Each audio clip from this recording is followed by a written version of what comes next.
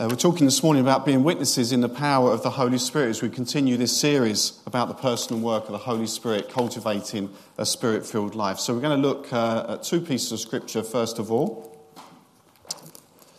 One at the end of Matthew's Gospel, Matthew 28, and the word should come on the screen. Commonly known as the Great Commission. This is the last recorded words by Matthew of Jesus' ministry. So we've seen, when you look across the Gospel of Matthew, written in a very Jewish context and trying to prove that Jesus was and is the Son of God, where he fulfills all the prophecies and he says, see, this is what the prophet had said, or this is to fulfill what the prophet had said. And because Jesus is the name above all names, he is the one who fulfills them. He is the Messiah. And finally, we come to the end of Matthew's Gospel. And these are Jesus' last recorded words by Matthew to his disciples. Then the 11 disciples went to Galilee, to the mountain where Jesus had told them to go. When they saw him, they worshipped him, but some doubted. Then Jesus came to them and said, all authority in heaven and on earth has been given to me. Therefore go and make disciples of all nations, baptizing them in the name of the Father and of the Son and of the Holy Spirit, and teaching them to obey everything I have commanded you. And surely I am with you always, to the very end of the age. And then I'm going to read from Acts 4, a bit longer actually than what we put on the preaching plan. I'm going to read Acts 4 from verse 18 again. You should see the words. And the context of this is Peter and John have been preaching. They've been called before the religious leaders who've told them to stop doing it effectively. They're not allowed to do it anymore. It's too powerful. So let's just pick up this story from verse 18 of Acts chapter 4. Then they called them in again and commanded them not to speak or teach at all in the name of Jesus. But Peter and John replied, judge for yourselves whether it is right in God's sight to obey you rather than God. For we cannot help speaking about what we've seen and heard. And that always strikes me, that bit. We cannot help speaking about what we've seen and heard. All of us, if we're Christians, have a testimony, have a story. And people get excited with stories. You know, that's why we have illustrations in sermons. It kind of earths them. And all of you have got a story. And all of you, in a way, when people ask you, it's lovely to have this spirit that we cannot help speaking about what we've seen and heard, or even church life, or whatever it is. But they couldn't keep it in. After further threats, they let them go. They could not decide how to punish them because all the people were praising God for what had happened.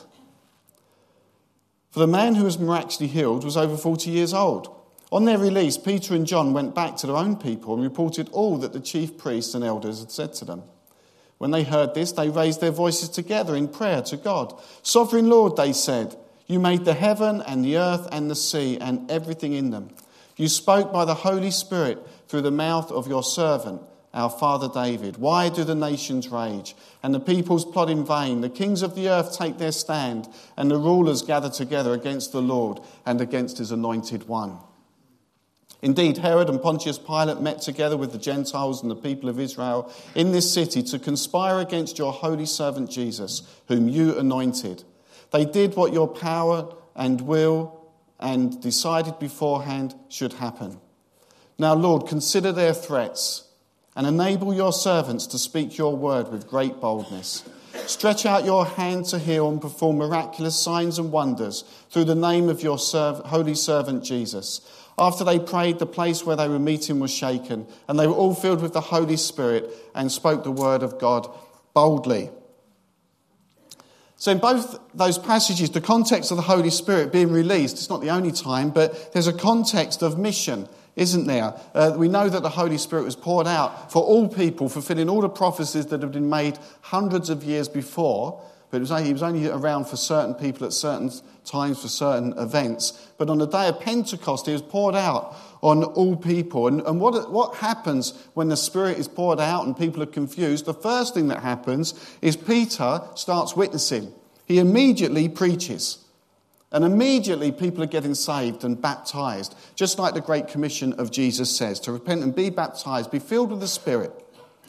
And it's a great truth that Jesus calls us to himself, and we recognise that and we accept and receive the great gift of salvation, that he takes my sin on the cross, deals with it, and sets me free now to serve him. No more guilt, No more judgment for me. I stand with the righteousness of Christ over me, and he takes my sin. That is an amazing transaction. And of course, we accept and receive that gift of salvation, but it's also a great truth that he commands us to go out and be his witnesses to the ends of the earth. Go and make disciples. Interestingly, we were talking about this in the office. He doesn't say go and make converts. He wants disciples. Disciples, people that really, truly follow him, really take him at his word. So he commands us to go out and be his witnesses and his disciples to the ends of the earth. In Acts 1, the promise of the Holy Spirit, one of power, is given to the disciples so they can fulfill the high calling of bearing testimony to Jesus Christ, to all they have seen and all they have heard. We all know the Great Commission as he commands us to go out into the world in the power of the Spirit, in the knowledge, because he says, and surely I'm with you to the very end of the age, in the knowledge that he is with us. What a great promise that is. In the spirit of evangelism, as we go and make disciples, where we so often feel inadequate and untrained, and surely someone else can do that. But as we witness or share testimony or whatever it is, being witnesses, he promises that he's with you.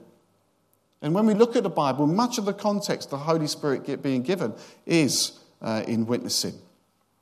It's the Spirit as well who can guide us into those God-given opportunities to share about Jesus in our lives. Mark, in his gospel, underlines the theme in Mark 16. He said to them, go into all the world and preach the good news to all creation. Whoever believes and is baptized will be saved, but whoever does not believe will be condemned. And these signs will accompany those who believe. In my name, they will drive out demons, they will speak in new tongues. He's talking about some of the gifts of the Holy Spirit. And we're going to be coming on to a series about the gifts of the Holy Spirit. As I mentioned last week, we looked at character and fruit, and the Holy Spirit we'll be talking about in the life of the church, and we're going to be looking at the gifts, and we want to exercise those gifts, but we have to have faith to do so. So that when people are among us, they say, surely God is among you. You know, and I love it when people come to our church, sometimes not even believers, and they say there's something here. And then we can explain to them it's not something, it's a someone. And we can do that in his name because Jesus, as we've sung, is a powerful name. And it's the only name in which any of us can come in any kind of authority. How do we do it? Not everybody is an evangelist. We know that. It's one of the ministry gifts. Not everybody. I think personally that all pastors should have that evangelistic nature. In fact, we put it in our role descriptors for the whole team. Because Paul says to Timothy, you know, in everything, who's a pastor in Ephesus, in everything you do, do the work of an evangelist. Discharge all the duties of your ministry. And it's good and proper that we do that. But it's fair to say that not everybody is an evangelist, but everybody can be a witness in just different ways. And God has made you and your character just how you are. And it's no point trying to be somebody else. If you're not the street preacher, don't go and be one. And you know, but you might be someone who comes alongside someone, like Jesus on the road to Emmaus, and he just walks with them for a while, and finally, at the end of the journey, they get it. But it might just be that. It might just be your character, the way you react to certain things. Evangelism can't just be about programs and hard work. I mean, of course, we've got Alpha, which I love to promote. And personally, not all the time, I always try and have if I go out, I'll try and have a leaflet or a card. I've got all these cards now, haven't we? It's going to be out of date soon. So, you know, you never know when you get an opportunity to give something to someone. It could be a waitress, a waiter, or you know, anyone, really. And you never know when that opportunity comes back. But I know I've had opportunities, and I've got, do you know, I don't even have my business card on me. I'm such a useless evangelist. But I try and do it. And sometimes they're Holy Spirit moments. It's good to have these things on you because you never know. I remember once we were going to start an Alpha course, and I left my home, and it was just a thought that I need to take a card. I was going to get my hair cut.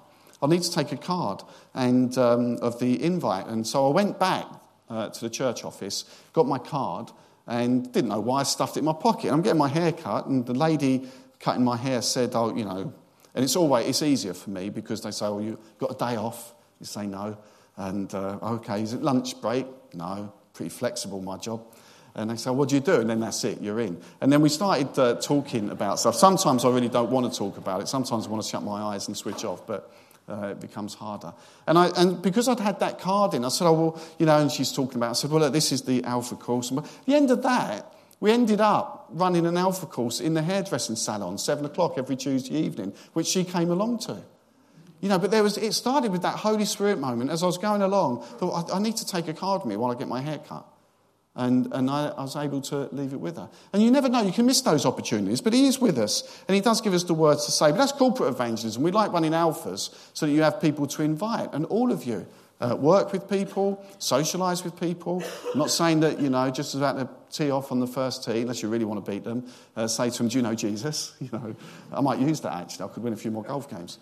But it might be that it comes up in a conversation. And like the early evangelists in the Gospels, they simply said, come and see. You don't have to have all the answers. I haven't got all the answers, but you can invite people. But there's also a real privilege when I'm teaching Alpha. I always learn something new myself. But seeing the eyes opened gradually, sometimes immediately, sometimes it's months afterwards, but you see it. And it's a real privilege. If you want to be involved in that, come and see me, because we want to run more courses. There's also that personal evangelism, those God-given moments. I remember going to a Christian festival once, and like any good Christian, I was there with another leader, and there was a few seminars after the worship, and we sort of looked at them, and we'd been to one about evangelism and looking for opportunities, and we thought, well, we're with 10,000 other Christians, and so there's not much evangelistic opportunities here. So I said to the other leader, look, I said, why don't we let's go out and live this. And so for pure ministry purposes and the purposes of God, we found a local pub. And we went in there, but before we went in, we said, Lord, we're going to pray. We are ready to speak. We don't know who's in that pub. We don't know what kind of pub it is, but we are going to pray that we give the gospel to at least one person. And we went in there, and it was seconds. I mean, seriously, it was ridiculous. Went in there, pint of lager top, please. Hello, what are you two doing? Oh, we're at the Christian festival. What's all that about then? I thought that was a quick answer to prayer. And we gave this guy the gospel. I won't confess we was in there for 6 hours just making sure he got it, because we weren't. But we was in there about an hour. But we gave him the gospel, and we walked out, and he was really receptive. He said, this sounds amazing. And I had nothing on me. I didn't have my alpha bits or any literature. So we just gave him the gospel and said, look, find a local church and go and speak to the minister and get on an alpha course. And when we came out, my colleague said to me, we've made a big mistake there. I said, what? He goes, we didn't have any faith. I said, what are you talking about? I said, we prayed, and we went in, and we've given the gospel, and he goes, yeah, we prayed for one person, that's what we got. And I thought, he's right. Where's my faith? What about the pub? So I might pop back there at some point. If you want to come with me, we'll go and evangelise. It'd be good. But it was amazing. We prayed for the opportunity. It happened. And God gave us the words. We didn't just come out with the 4 or 5 points of spiritual salvation. We just came out with testimony and story and saying, I remember him saying, this is true. This is good for you. It's true for you. I'm not sure it is for me. And I said, that's illogical. If it's true for me, it's true for everybody. It can't be true for some and not. It's either truth or it's not. He said, I've never thought of it like that. He said, well, you don't seem like a weirdo. He didn't really know me that well. And he said, you seem normal. And I said, well, go and investigate it. And I don't know what happened. But we prayed for an opportunity and we got one. And it was amazing. The Spirit gave us the words to say. It's also about the work of the Holy Spirit in our lives, changing our lives as we become effectively a living gospel. Our character and the way we react, or the way you're walking alongside someone. There's someone I know who's a Christian, and the new neighbours came and they just got talking and stuff. And this neighbour said, there's something about you I want you have. And they said, well, I'm a Christian, and spoke about it and gave the gospel, and that person ended up coming on Alpha. And they testified to say that actually it wasn't about any sermon that was preached or anything like that. It was just actually seeing my neighbour and realising what she had was something that I had, and realising it wasn't the something she had, it was the someone she had, and they became a Christian. So every day you can affect those around you for God and for good. We have that opportunity, and you're going to be, when you leave here, you're spread out such a huge area, you could have a massive impact. The problem is, I think, is that we know we're called to be witnesses, but we can lack boldness or conviction or courage in our sharing. And it's fair to say we're not all extroverts and we're not all introverts, and some of us are something in between, but you'll find your way.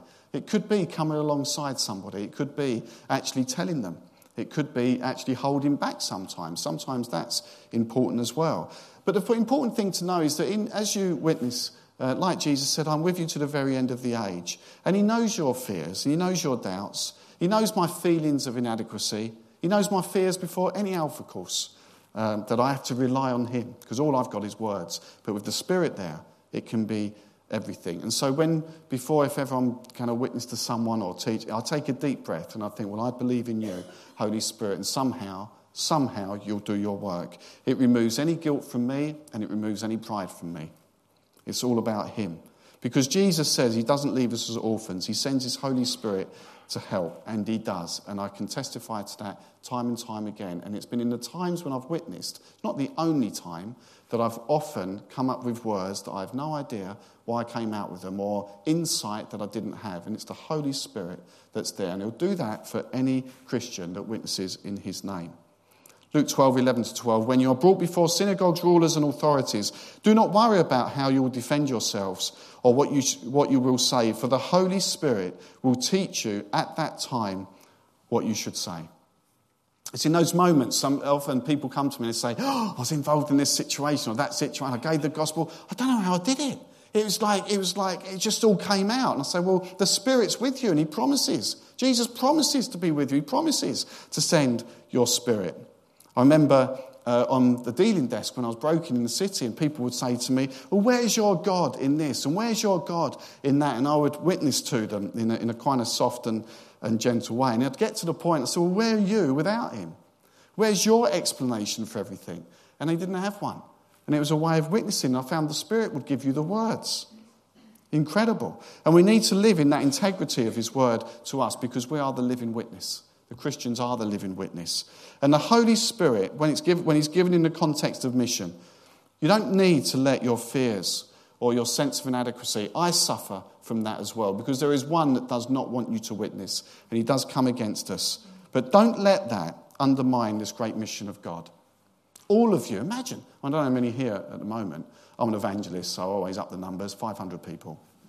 No, but I don't know what it is. But whatever it is, all of you could witness to one person this week in some way, whether it's character, deed, word, whatever it is.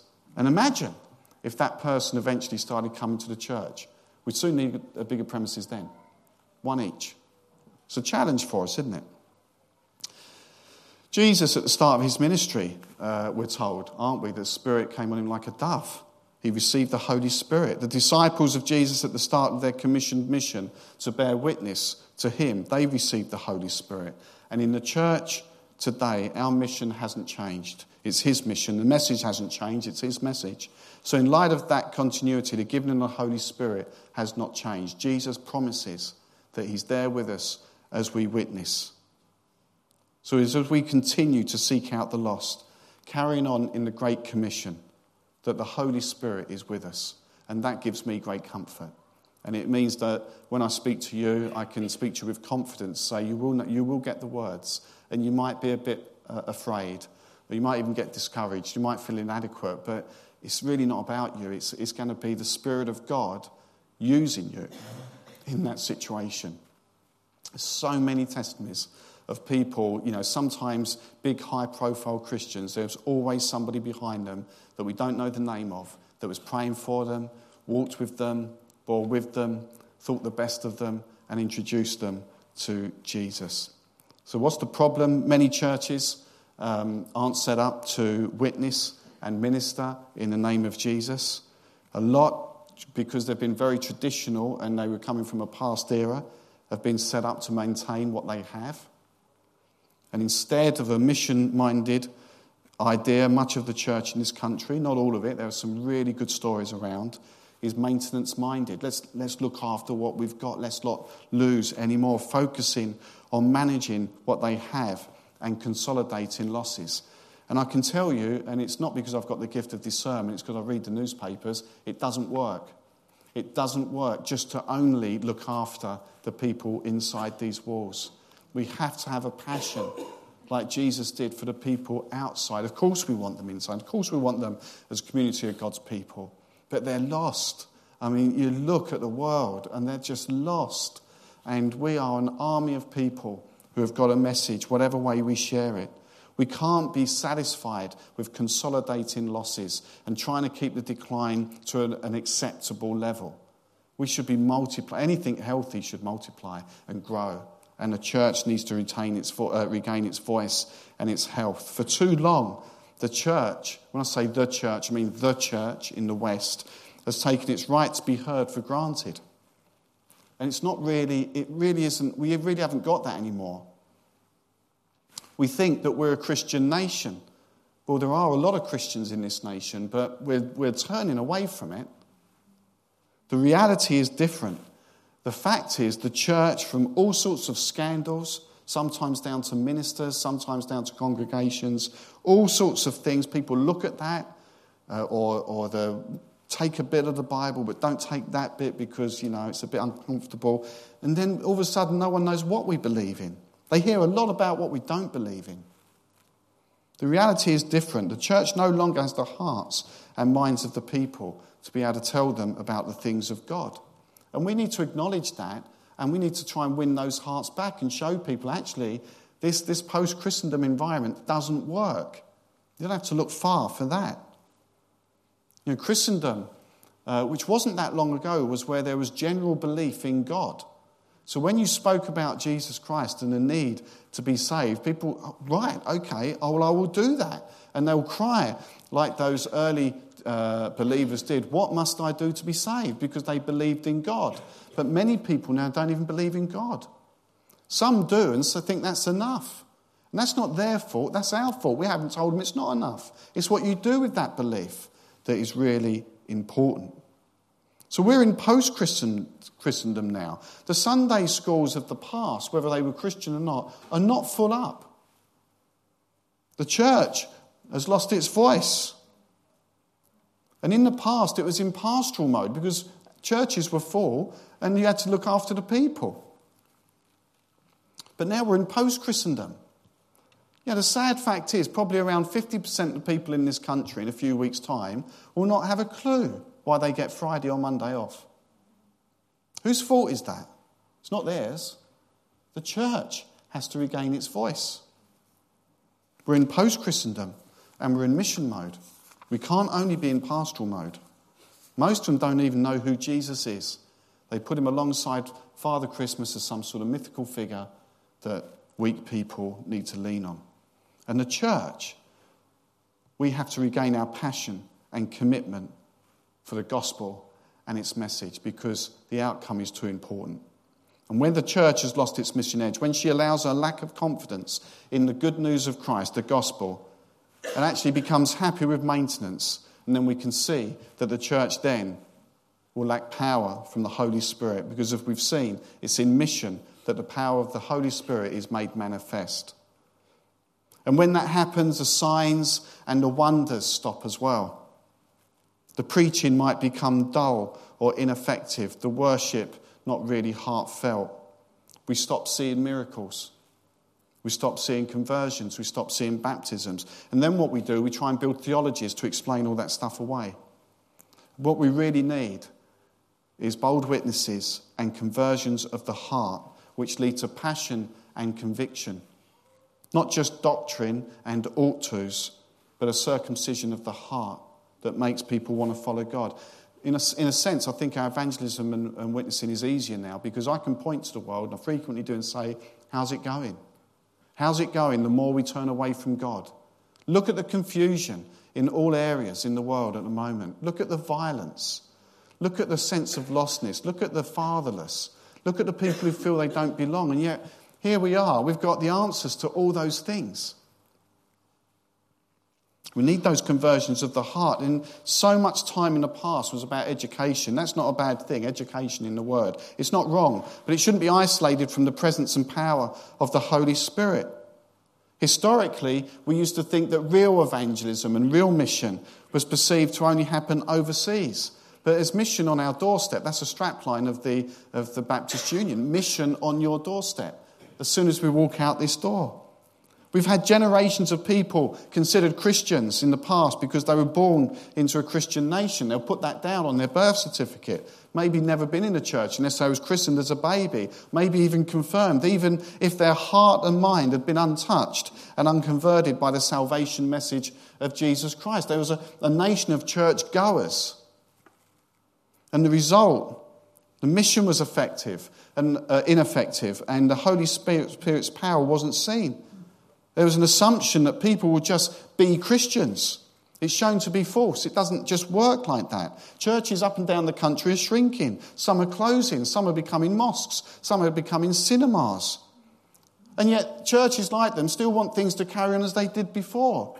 And say, well, the world should become like, they should just accept what we do. We're not going to change. We're down to our last 3 members, but we've always done it this way.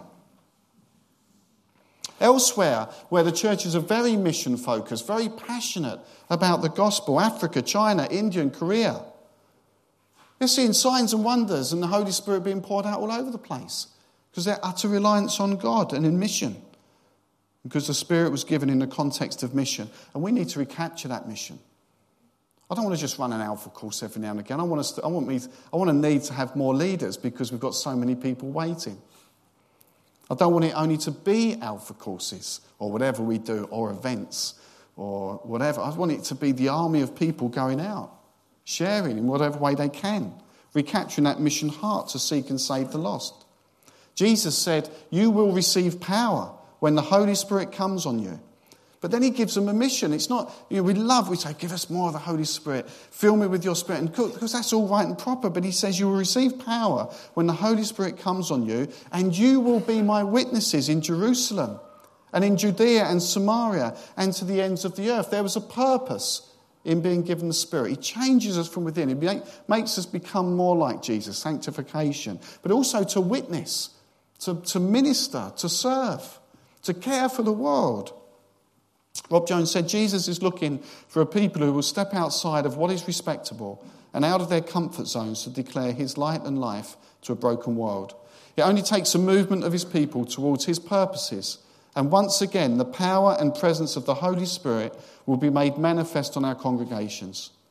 Are we prepared to look at ourselves, to look at our churches and say sorry to God that much of what we do is about pleasing ourselves rather than fulfilling the purposes of him for our lives?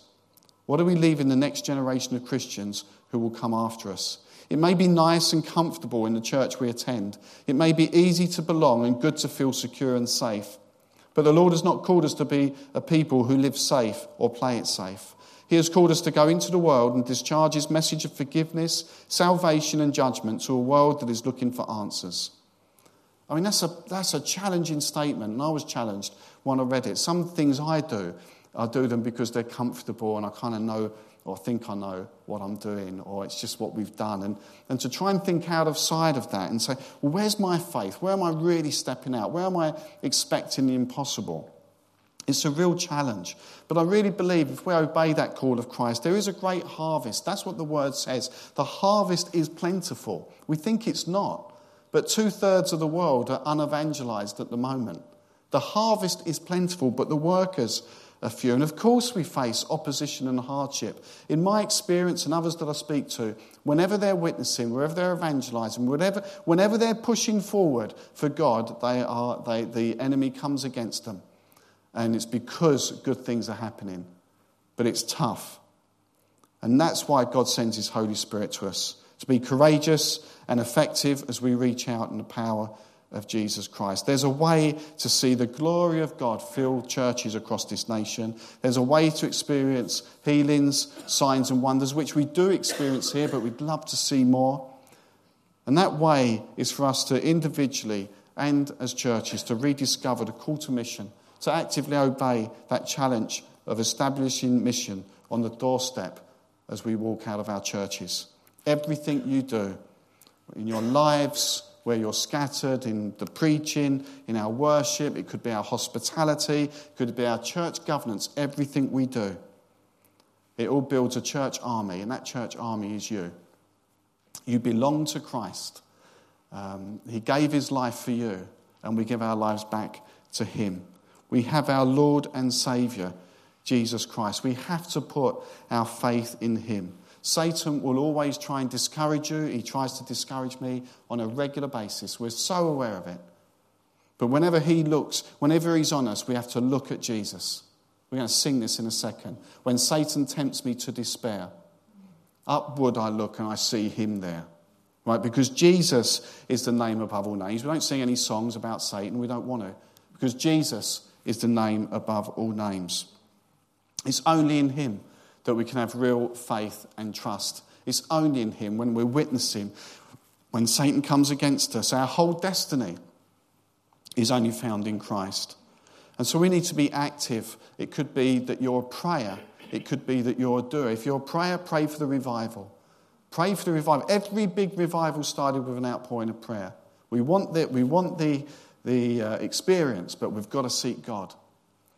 It could be that you're a talker, then talk to people. It could be that you're a doer, then serve people. It could just be your character shines through. Whatever way it is, witness. Let's get that renewal. Let's act. Invite people to church or Alpha or Jeff Lucas in November or whatever we're doing. Invite them. And then let God do the rest. Let the God's Spirit speak to them in the context of that. Your character, walk with people, pray for them. But let's take the mission of Jesus seriously, because Jesus said, as we go and make disciples of all nations, as we baptize them like we are doing Easter Sunday, in the name of the Father, Son and the Holy Spirit, he says, surely I am with you to the very end of the age. And I want Jesus to be with me and with you to the very end of the age. And he promises that. So please, this week, when you leave this place, when you go home, when you're going to the workplace, when you're walking on the street, when you're standing at the bus stop, when you're going to a pub with your mate, ask for the opportunities and just be ready. Take those Alpha cards. We shouldn't have any left, because Alpha, it started last week. We haven't got one tonight. But the course really starts next week. So there's a few new people already coming next week. Get the card out. Go and get your hair cut and do what I did. And talk to people if you're a talker. But whatever way it is, be the witness. Be the witness, because the mission is too great. I'm going to pray for us, and I hope and pray that you're encouraged, that you have the power of God within you to make a difference in people's lives. And it could be their salvation, which is the biggest thing that could ever happen to them.